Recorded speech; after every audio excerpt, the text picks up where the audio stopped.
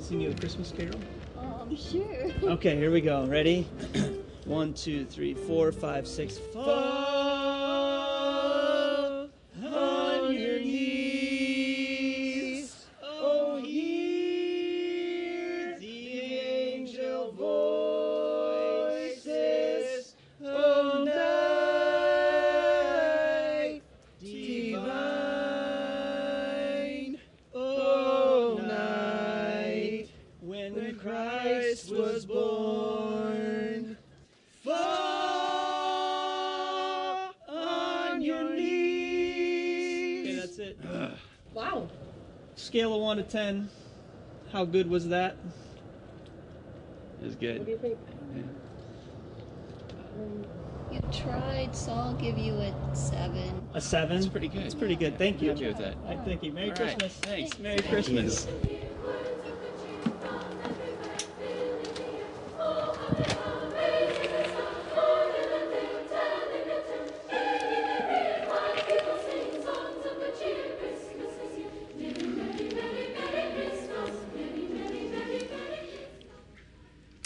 How many of you would much rather hear the children sing?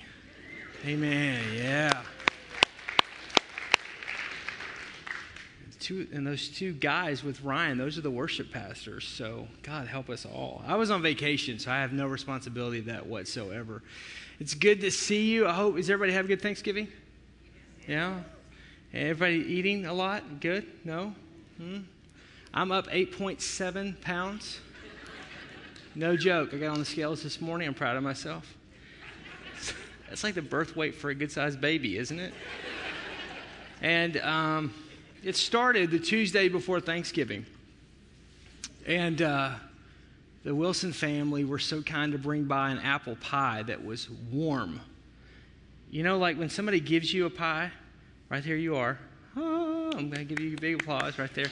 So, yeah, give the Wilson family a big applause. Right here we go. And it's warm, and I'm like, oh, thank you, Jesus. And they didn't just bring a pie, they brought ice cream. And it's not that cheap ice milk stuff that you get like 3 for $1 or whatever. It's the really good and the nice carton, and wow. And so I looked at the staff, and this is what I do this time of the year. I kind of revert to a toddler, and I went, it's mine. It's mine. It's mine. Then later on that day, oh, God bless Pam Gable. I don't know if you know Pam Gable, but she is such a blessing to the body of Christ because she makes these iced sugar cookies that are to die for. I mean, they're just, anybody else like Christmas cookies, like the sugar cookies that have the icing on top? Not the hard ones that like will break your teeth at Starbucks. You have to soak them. You know what I'm talking about. Don't shut me down when I'm preaching good. So, but these are awesome. And so she said, Pastor, they don't look all that great. But I said, Pam, they taste amazing. And there's multiple attempts and opportunities for you to try again before the Christmas season is over. They're awesome. And again, to the staff, I said, mine. So I had a dozen. These are huge cookies. They're like the size of men's heads. And I had a dozen of them by the time, wow. Tammy's like, what do you want for dinner? I don't know, Tammy. I've had apple pie, ice cream, and sugar cookies. I'm not really hungry. Just give me a couple of hours. And so that began, and then it's just kind of been this, you know, like during this time of the year, I'm just kind of, whatever I want, I just kind of eat, which I don't really know how that's any different than any other time of the year, right? So I thank God for pants that have a little bit of elastic in the waistband. I said Sansabelt in the last service, and nobody knew what I was talking about.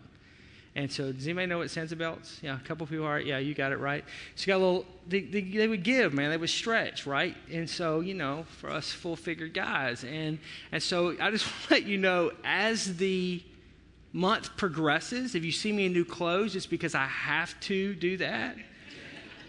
The colors will get more and more solid and more darker. I probably will be completely in black by the time Christmas Eve rolls around, because black hides a multitude of sin. Amen. When it comes to fashion, right? That and Spanx. Thank God for Spanx. It's like a can of biscuits. Just pops, right? That's it. So whatever you got to do to make it work. This is so true. I see people that are like at the Alberton campus or the West campus, and here's what they say to me. Wow, you're way smaller in person than you are on the screen. I said, oh, you mean like I look tall? No, you look wide. And I go, oh, thank you. I really appreciate that. But so how big do I look? So, and I see I've got this little thing going right here. If I could just do this the whole time. But I can't. So anyhow, if you have your Bibles, let's do something spiritual for a few minutes. I'm really hungry and I need some food. And so, yeah. So, but if you take your Bibles, if you have them, and turn with me to the book of Lamentations, which is in the Old Testament. And it's page 726 in my Bible, if that helps you at all. You may need to go to the table of contents. But I'm going to get to there in just a minute. But we're in this series called Carols. And this whole month, we're going to look at some very well-known Christmas carols. And really talk about that connection to the story of Christ and even to how it deals with us today. O Holy Night, the song that you just heard the kids sing, was a Christmas carol that was written in the mid-1800s by a poet/wine merchant named Placide Cappeau. And he was not a Christ follower. Matter of fact, history would let us know that his character was probably opposite of what it would mean to follow Jesus. But he was commissioned by the Catholic priest because of his poetic writing ability to write a poem based off of Luke's Gospel, chapter 2, the birth of Christ. And so he wrote this poem. Placide Cappeau, was so in love with this poem that he wrote that he got a friend of his who was not a Christ follower as well, and a musician, and they put music to his poem, to his lyrics, and thus the song "O Holy Night" was born. And it became a classic in the church, especially the Catholic Church. And in 1906, it was the first song to be broadcast on radio. So this powerful song. But there's a phrase in the song that I just want to kind of spend some time on today. And I'm going to connect this to the Christmas story, to the book of Lamentations in the Old Testament, and back around to Christmas. It's the phrase, a thrill of hope, the weary world rejoices, for yonder breaks a new and glorious morn. A weary world rejoices. If ever that was true of a people, it's true of us. If ever it was true of a time, it's true of now. We have, in this first world nation that you and I live in, we have more money than we've ever had collectively. We have more resource. We have more access. We have more knowledge. We have more technology. We have more of everything and anything. Yet we have all of these things, yet we are more unhappy, if you would let me say it that way. We deal with more depression. We deal with more fatigue. We deal with more anxiety. We deal with more frustration than probably any other time. We're more divided, even as a country, than any other time. There are racial divides. I mean, Ferguson, Missouri. If you're a white American, what do you say to that? If you're a black American, what do you say to that? Everybody wants to caricature you to one side or another.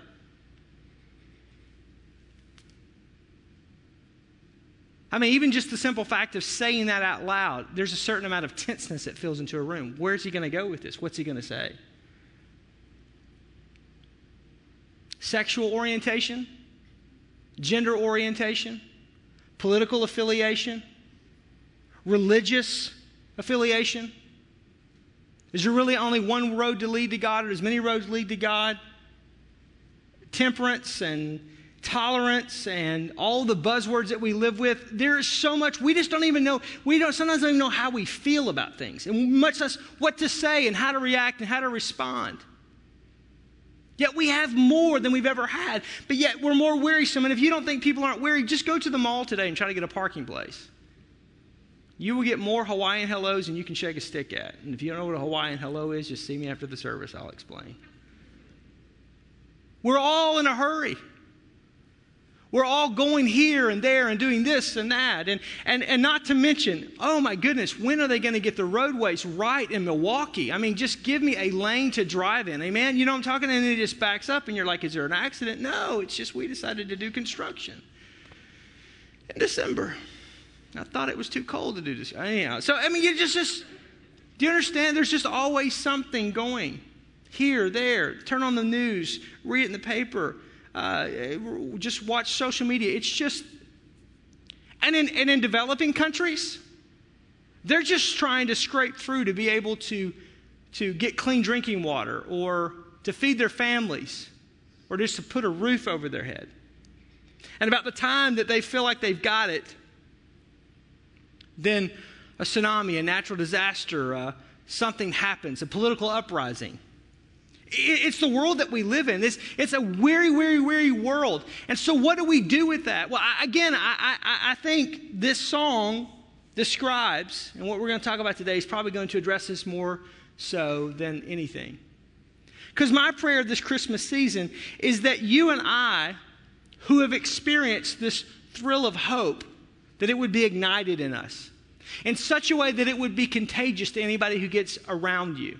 Like a beautiful fragrance, like a great perfume or a great cologne. That without speaking, they would sense a peace that passes understanding that's resident in your life. A joy that's undeniable that just kind of bubbles out of you naturally. A hope that just is there in the middle of all the chaos, in the middle of all the frustration, in the middle of all the questions. That they'd realize, when I mean they, I mean people that are far away from God. Not that you and I are better. Not that you and I have it all figured out. Quite frankly, the older I get, the more questions that I have. Not questions about God, not questions about the Bible. Quite frankly, the more I read the Bible and the more that I walk with Jesus, the more convinced I am that He is the way and the truth and the life. That I lean so heavily on God's word that if it were to move, I would fall. But I have more questions about us, about humanity. Sometimes about, God, why are you allowing this to happen here or this to happen there? Or God, I don't know how to close the loop on this. Or God, I'm asked this question and I don't really know the answer. And God, I feel sometimes as a pastor like I need to have an S on my chest for super pastor. I just need to have every theological answer. And I don't. My prayer is that we would not only just experience that thrill of hope, but that we would be carriers of that during this Christmas season. Because this is what it's all about. Lamentations was written in 586 BC. That'll be really important in just a minute. The author, the guy that's speaking here, is a prophet of God. That's how God spoke in the Old Testament. His name was Jeremiah. And Jeremiah, basically, this book Lamentations, it's where we get the word lament. He is lamenting the loss. He's grieving the loss of the destruction of the capital city of Jerusalem and of the great nation of Israel. Matter of fact, if you were to talk to the Jews, they're still lamenting that loss to today. That's why there's the conflict with the Palestinians and with the Israelis. It goes back to this. They're still looking for the Messiah to come that will establish Israel as God's chosen people and will establish Israel not just as a capital city for Jerusalem, but for the world. And Jeremiah in chapters 1 and chapters 2, this book Lamentations is not a book you want to read on a dark, gloomy day because it's not real bright and cheery. It's very like, I shaved my legs for this. Like it's really like, whoa, this guy really needs some Zoloft or something. He's just really depressed and very, very, very perplexed. But in chapter 3, he begins to turn and he begins to pronounce some things. And he begins to speak some things. And you begin to see really kind of the same words that we just read and that we just heard. A thrill of hope for a weary world rejoices. Yonder breaks a new and glorious morn. I want to read this for you in Lamentations chapter 3, verse 20 through 26. If you don't have a Bible, it's going to be on the screen, but if you do, you can follow along with me. And I well remembered them. My soul is downcast within me, Jeremiah says. Yet this I call to mind, and therefore I have hope. Because of the Lord's great love, we are not consumed. For His compassions never fail. I love these next words. For they are new every morning. Great is your faithfulness. I say to myself, the Lord is my portion, therefore I will wait for him. For the Lord is good to those who love and whose hope is in him, to the one who seeks him. It is good to wait quietly for the salvation of the Lord. This is an incredible amount of hope when we experience this new and glorious morn that comes with Christ. But as Jeremiah is writing these words, Christ has not yet come. I want to stop here just for a second and just kind of give you kind of a theological reflection. For those of you that read the Bible on a regular basis, this is a fascinating thing to me. And this is one of the things, the reason why I encourage it. It's because the Bible is kind of like a fine diamond. It's kind of like you take it and you can turn it and light will reflect off of it. And in doing so, you will see angles and colors and perspectives that you did not see the last time that you read it. You can read a passage a dozen times, and on that 13th time, all of a sudden there's something that comes out of that passage. The Holy Spirit illuminates something. There's a reflection, a refraction of light, of illumination that comes out of a passage that you've never seen before. And there are themes all throughout Scripture. It's like a thread that's throughout the tapestry. And these constant themes are set up because God he's wanting to show his characteristics. He's wanting to show who he is. He's trying to reveal himself to humanity. And one of those themes is salvation. And when you say the word salvation to evangelical Christians, especially in the West, we say, oh yeah, I get that. John 3:16, for God so loved the world that he gave his one and only Son, that whosoever would believe in him would not perish but would be saved. Salvation. And that's true. But salvation's bigger than that. I don't mean to mess your theology up, but God all the way back when sin entered the world began to pronounce that salvation would come through Christ. So the first messianic prophecy of the Old Testament, Genesis chapter 3, verse 15. But from there, he begins to illustrate it through people and through the nation of Israel of how he will save. And it's this rhythm that God wants to show that we are lost and we need salvation, and he is our Savior. We are lost, we need salvation, and he is our Savior. We are lost, we're in need of salvation, he is our Savior. Noah in the ark, God saved humanity through the ark. It's a salvation. It's a way. Daniel in the lion's den. Daniel needed saving. God was his salvation, and he shut the mouths of the lions. David before Goliath. Joseph as he goes and brings the nation of Israel into power, into Egypt. Moses as he leads the nation of Israel out of bondage and slavery into the promised land. Joshua as he leads the nation of Israel into the promised land. And then eventually, Jesus as he comes, and he is the true fruition of what we would call these Christ types, these Christophanies of the Old Testament. These literary foreshadowings, if you would, of salvation. God continues to show his people, I am the Savior, I am the Savior, I am the Savior. And then in Matthew's gospel, between the Old Testament and the New Testament, we hear the cry of this newborn babe who was born of a virgin and wrapped in swaddling clothes and lying in a manger. And it's the hope for the world. And his name is Emmanuel. God is with us. Hope. It's this rhythm of salvation. And the reason why I'm saying that, because what's interesting here that Jeremiah is writing these words, speaking these words from God to the nation of Israel, is God will speak for another 186 years, and then he will be silent for 400 years before we began to read what's written in the book of Matthew. God will speak through prophets like Malachi and minor prophets and prophets like Jeremiah, and he will speak to the people. And it'll be messages like turn back to God and turn your attention to God. God is your salvation. Even as we read this, Jeremiah himself says that the Lord is my portion. He's my salvation. Yet Christ has not yet appeared. Why? Because it's God declaring to the people, I am your Savior, I am your God.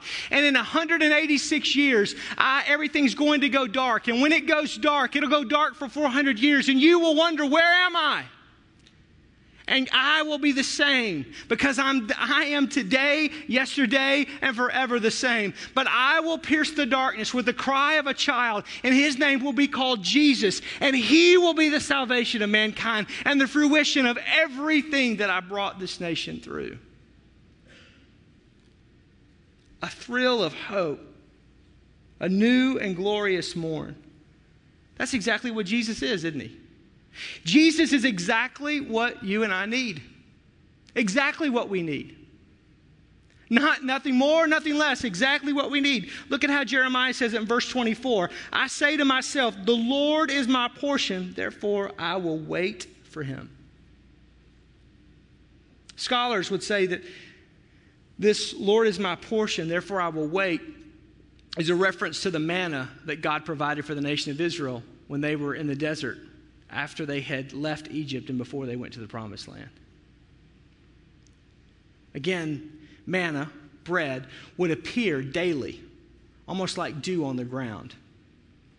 And it was only good for one day. So if you tried to store it for 2 days, it wouldn't last unless it was a Sabbath. And that bread would last for 2 days and then it would rot. It would not work. It would be spoiled, if you would.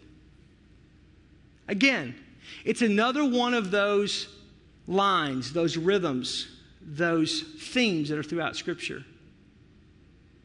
That God is your portion today. That he's what you need today. Notice when God created the heavens and the earth, he did it in day-tight compartments. 6 days. And on the seventh he rested. The nation of Israel, he leads them in days. Every day I'm going to provide for you. Every day you get up, I'm going to provide for you. Every day I'm going to provide for you. And I'm going to prove myself. Every single day I'm going to provide. And God works in these day-tight compartments. We even see Jesus. He says, hey, when you are praying to the Father, pray in this manner. Our Father who art in heaven, hallowed be your name. Your kingdom come, your will be done on this earth as it is in heaven. Give us this day our daily bread. Why? Because he will go on to explain, and so will Paul go on to explain, that yesterday's gone and tomorrow has not come, and all I have is today. Carpe diem, to seize the moment today, to live in the moment today. And here's what I want you to understand, that Jeremiah is saying to us, that Jesus Christ is what you need today. He is the hope for your life today. He's the hope for your marriage today. He's the hope for your future today. He's the hope for your finances today. He's the hope for a weary soul today. Today. Not tomorrow, not yesterday, today. Look, tomorrow may never come. You and I may not make it to tomorrow. If we do, the Packers will whoop the Falcons. But that's tomorrow. And yesterday's gone. Why are you worried about yesterday? You can't do anything about it. But the enemy of your soul wants to bring up yesterday every day in your life, doesn't he? And God says, no. I'm the God of today. I'm the God of what you need now. I'm here for you now. And that's exactly what we need. Jesus is exactly what we need. Look, if your marriage is in trouble, I don't mean to try to, you go, well, yeah, I get it, man. I'm at church and the answer is going to be Jesus and I get that. No. You're missing the point. The point is that God's your portion. The point is that God's whatever you need him to be. Again, go back to the Bible. It's amazing. When Moses stands before God and he says, look, I'm going to go to the most powerful man on the face of the planet, Pharaoh. And I'm going to tell him to let 3 million Jews, his entire workforce, go. Which means all those who are laid up in these palatial palaces will have to get off of their ivory stoops and go to work. God, that's not going to work.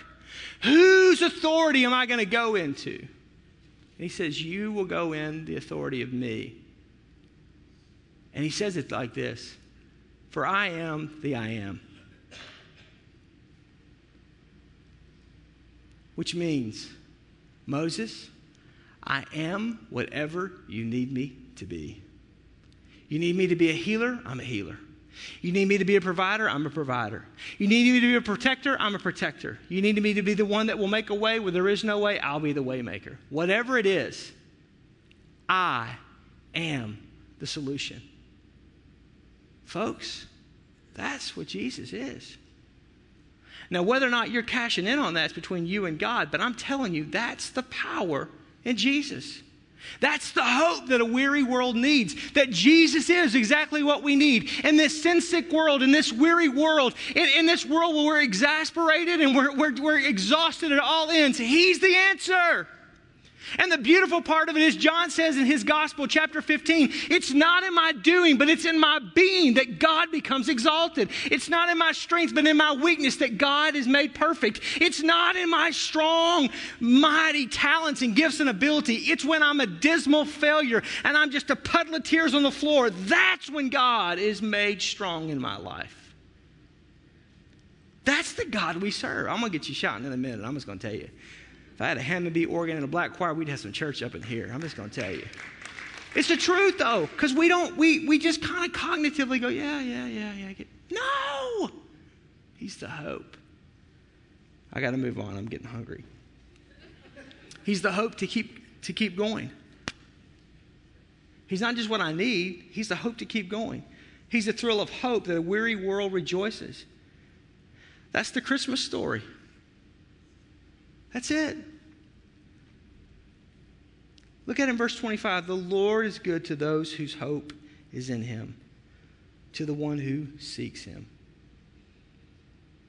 They say you can live 40 days without food.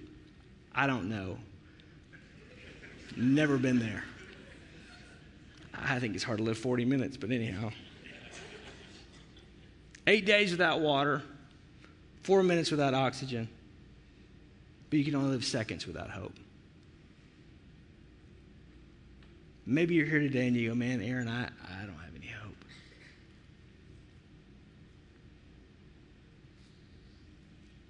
I just want to tell you, the church isn't your hope.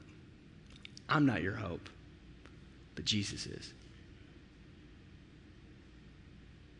And I encourage you, you may be kicking tires on this thing called faith. Take the time you need to take.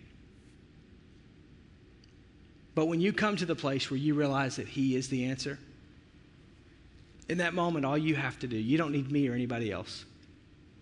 According to Romans 10, 9 and 10, if you confess with your mouth and you believe in your heart that Jesus is who the Bible says He is, you will be saved. God will come in and fill your heart and in your life. And He will change you from the inside out. It's not about joining a church. It's not about knowing the pastor. It's not about being a church member. It has nothing to do with any of those things. It has to do with the fact, not do you know the story of Jesus, but do you know Jesus? Revelation chapter 3 says that Jesus stands at the door of every man's heart and He knocks. And if you'll open the door and you'll invite Him to come in, He will come in and He will eat with you. Again, eating is way more spiritual than you people give it credit. He wants a relationship. Not religion. Religion will kill you. Do you understand that? Religion will kill you. The doctrines made by men will kill you. They will choke the life out of you. But relationship with Jesus will set you free. The Word of God will set you free. The hope that's in Christ Jesus will set you free. Not tomorrow, today. And I think sometimes even as Christ followers, we get so consumed with the temporal world in which we live in that we forget that there is a heaven to gain. We forget that this world is not our home. We forget that this is but a vapor. That this life that we have is so short. It's here today, then it's gone. And we lose hope. We get our eyes on so many other things. You know, but Pastor, I'm just human. I get that. I mean, I lost somebody this year, and so this is just not a great time. I get that. I'm mourning the loss of this. This has just been a really tough. I'm ready for this year to be over with. Maybe 2015 will be better, and I understand that. But my question to you is, have you lost your hope? Our hope is not built in buildings. Our hope is not built in people. Our hope is not placed in money. Our hope is not placed in our jobs. Our hope is not placed in our academics. Our hope is not placed in even our man-made theologies. Our hope is built upon Jesus Christ and nothing less. Hebrews says it this way in chapter 10, verse 23. Let us hold unswervingly to the hope that we profess. For he who promised is faithful. Why would he tell us to hold on to it, to the faith that we profess, that our faith in Jesus Christ? Why do we have to? Why would he tell us? Because sometimes in living this life, it's tough and it's hard and it's not easy. Even following Jesus, if it was easy, everybody would do it. And we lose sight of it. And the writer of Hebrews reminds us, don't give up.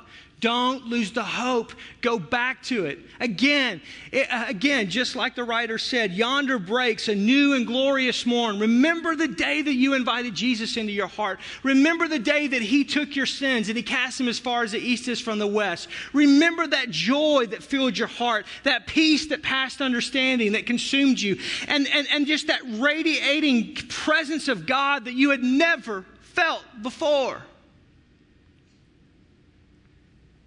The hope that's in Christ. I think sometimes we miss that. We miss the fact that the power that raised Christ from the dead dwells in us. You understand this because I think sometimes we kind of glaze over this because we just kind of go, well, it's just natural for me to feel lonely. Well, that may be natural in a human condition, but it's not what God wants for you.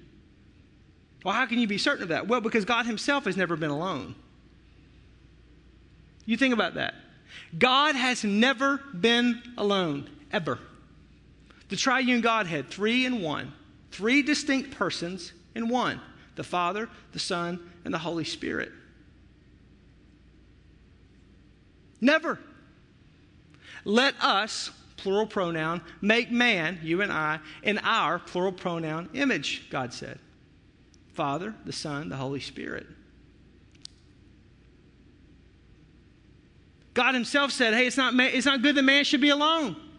Why are you talking about loneliness? Because this is one of the things that drains the hope out of us. We feel alone. We feel like nobody cares. Remember when Jesus was on the cross and he's suspended between heaven and earth, and before he dies for the sins of humanity, what does he do? God, where are you? Go back to the original Greek. My Father, why hast thou forsaken me? I know what I'm doing, dying for the sins of humanity, but where are you? Why have you left me alone? Why would Jesus express that? Because for the first time in his existence, before time began and before it ended, he'd never been alone. God the Father doesn't understand that. That's the reason why Jesus looks at the disciples and says, guys, I'm going to be with you always. I will never leave you or forsake you. I know what it's like to be alone. And I'm telling you, I'm the hope of the world. What, John, you're going to write about, I am the Word that will become flesh and I dwell among you. And so when I leave, I'm not leaving you alone. The Holy Spirit will be with you. I'm telling you, I'm about to get it worked up here in a minute. This is awesome. Because before that time, God's up in the heavens, right? God walked with Adam and Eve in the cool of the day, center of the earth, and then God basically only communed through man once a year, basically through the tabernacle, through the Holy of Holies, a pillar of cloud by day and fire by night, and he interacted with the high priest. And occasionally, he would talk to mankind. Enoch, he translated him to heaven. He never died. He goes to heaven. Moses has face-to-face, not quite face-to-face, but he gets to see, the Bible says, the hinder parts of God because he could not take on the glory of God and his greatness. God speaks through certain people. And he has angelic visits with people like Abraham. But he's never been able to touch humanity until Jesus comes to earth, the Christmas story. And in that moment, he gets to interact. And Jesus understands what loneliness is about. And he understands what it's like to live this life. And he understands because he's 100% God, but he's 100% man. And in his humanity, he's not omnipresent, which means he cannot be everywhere at all times. God has, and the Holy Spirit is, but he could have picked that up. But in his humanity, he's limited by that while he's on this planet for 33 years. Not now, but then he was. And so he says, when I leave, the Holy Spirit's going to come. And he's going to live in your heart. Why is that important? Because you're never alone. You're never alone. God wants you to know you're never alone. There's always hope that he hears you. Jesus is as close as the very mention of his name, but the Holy Spirit, and sometimes we just dismiss it and we treat the Holy Spirit like an it. And we think, well, the time the Holy Spirit should show up is on church on Sunday morning. Sunday morning is the least amount of time that you and I need the Holy Spirit. Why? Because we have each other. Well, why is that important? Because Matthew 18:19 says, where two or more are gathered together in his name, there he is in the midst of them. So Jesus is in the room.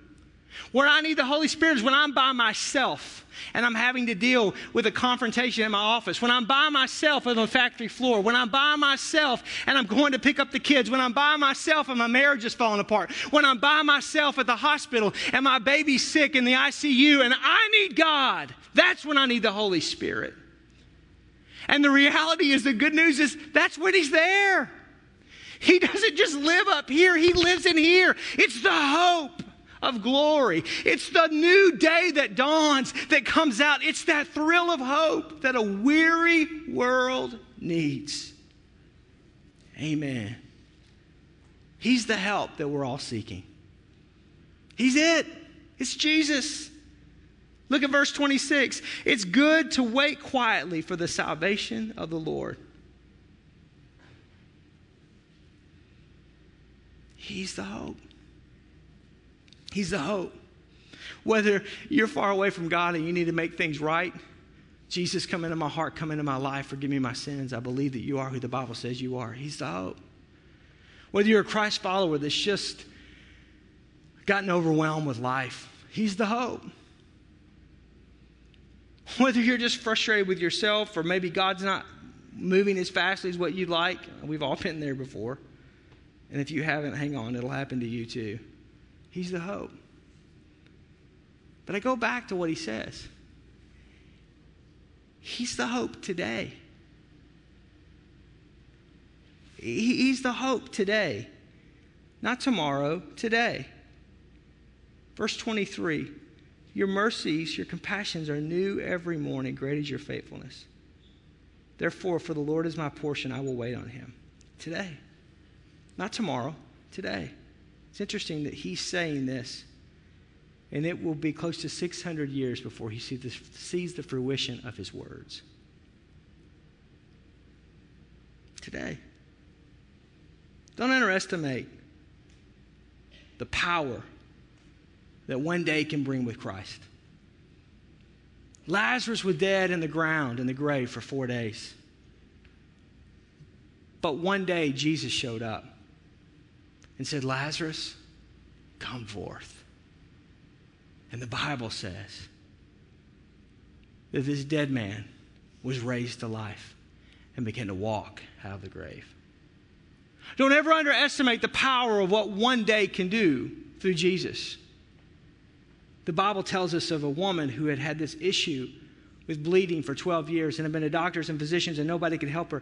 And she said, if I could just touch the hem of Jesus' garment, I could be made whole. And in a crowd full of people, she reaches out in a desperate attempt and her faith is released and she grabs a hold of the hem of his garment. And Jesus stops in the middle of the crowd and says, somebody touched me. And a smart aleck apostle says, no joke, Sherlock. There's a lot of people here. Read it, it's there. Jesus, there are so many people here. Yeah, there's tons of people that are touching you. He goes, no, you don't understand. I felt healing and virtue flow from my body. Where is she? And in one moment, what doctors could not do, Jesus did. A lame man's brought to Jesus. Scholars tell us about 38, 36 years of age. Was lame from birth. And in one moment with Jesus, he looks at him and says, rise and walk. And the man stood up, rolled up his mat, and walked out the door. That's the God that we serve. That's the God that we serve.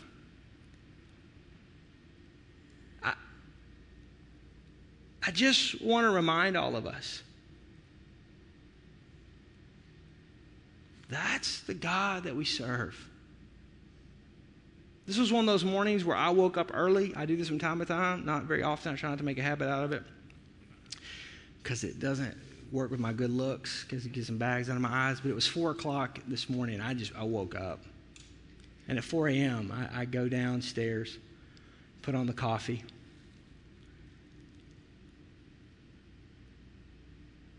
And I'm there about the time that the sun in a couple hours starts. I'm just kind of prepping and processing for the service. And I'm there about the time that the sun is coming up. And the way my little office is there in the front of the house, it faces, one of the windows faces the east. And I don't know if you were up early this morning, but it was just beautiful. I mean, it was beautiful. It was one of those crisp mornings. And it was the most beautiful colors of red and fuchsia and orange, and just lit up the sky. And I'm just sitting there drinking my cup of coffee with my Razorback house slippers on. Don't hate. And this, what I'm preaching on today, kind of hit me. The Bible says one day, the trumpet of the Lord will sound and time will be no more. One day, looking out the direction of that window, in the east, the Bible says, that Jesus will appear. John the Revelator says he'll be like coming on a white horse. There'll be a day that he'll come, and the Bible says that there'll be a man in the cloud with a crown on his head and a sickle in his hand, and he will harvest the earth, and then the end shall come. The Bible says that when the trumpet of the Lord on that one day will sound and time will be no more, that the earth will give up its dead, those of us that are in Christ Jesus. So everyone who's been a Christ follower, who's ever died, wherever they've died, the earth will give up its dead. So I don't know anything about this cemetery. I don't know anything about any of this, but this has been like the place that I've always been fascinated with since I've lived here for a dozen years. Donjas Bay Road between Germantown and Mequon, there's a cemetery called Resurrection Cemetery. I told Tammy, I said, if you're going to bury me somewhere, that'd be kind of be a cool place to be buried, because that's exactly what's going to happen. And the Bible says that the earth will give up the dead, and the dead in Christ will rise first. And those of us that remain will be caught up in the air, and forevermore we shall be with him. Hope that this world isn't our home. Hope. Maybe we were never created to save this planet. Maybe we were designed to leave it. Hope that there is a heaven to gain. Hope that we're not alone. Hope that this weary world needs, that there's a new dawn, that Jesus Christ is the King of Kings and the Lord of Lords. Hope that he did die for my sins, and that I don't have to be righteous, and I don't have to be perfect, and I don't have to be always on. Hope that only comes from him. Amen? Hope. So today, I just want to close. The author of O Holy Night knew the story of the birth of Jesus, but he didn't know Jesus. And millions of people will celebrate the birth of Jesus this month. But do they really know the story? And you may know the story of Jesus, but do you know Jesus? I want to just pray with you today. The first thing I want to do is pray that, first of all, that God will help all of us just to be agents of that hope. That hope of Jesus is in us will just permeate from us. We don't have to say anything. Just and not I'm better than you. No. But in just a sweet, fragrant way. That God will cross our paths with people and coworkers and friends and family members that are having a rough way to go. And he'll give us the words to say, and we'll be able just to present that hope. I also want to pray today, if you're here and you don't know Jesus Christ as your personal Savior, to give you an opportunity to invite him into your heart and into your life. And I want to start there. If that's you, I'm not going to ask you to raise your hand. I'm not going to embarrass you, but I'm going to give you an opportunity. And I'm just going to ask you to pray a prayer with me. And praying the prayer doesn't save you, but if you believe the prayer that you're praying, according to Romans 10, 9, and 10, you will be saved. And the hope that the weary world rejoices for will fill your heart and your life. Will you bow your heads and close your eyes with me today, everybody across this room? If you're here today and you go, man, Aaron, I don't know Jesus is my personal Lord and Savior, and I want to invite him into my heart and into my life. I've never done that. I want to give my life to him. I'm going to invite you to pray this prayer with me, and I'm going to ask those of you that have prayed this prayer before to lend your voice with those that are praying this prayer for the very first time. Dear Jesus, I ask you to come into my heart and come into my life and be my Lord and be my Savior. I believe that you, Jesus, are the hope of the world. Son of God, born of a virgin, lived a sinless life, died on the cross for my sins, and rose again, just like the Bible says. I ask you, Jesus, to take my sins away, to make my heart your home, and be my Lord and Savior. In Jesus' name, amen.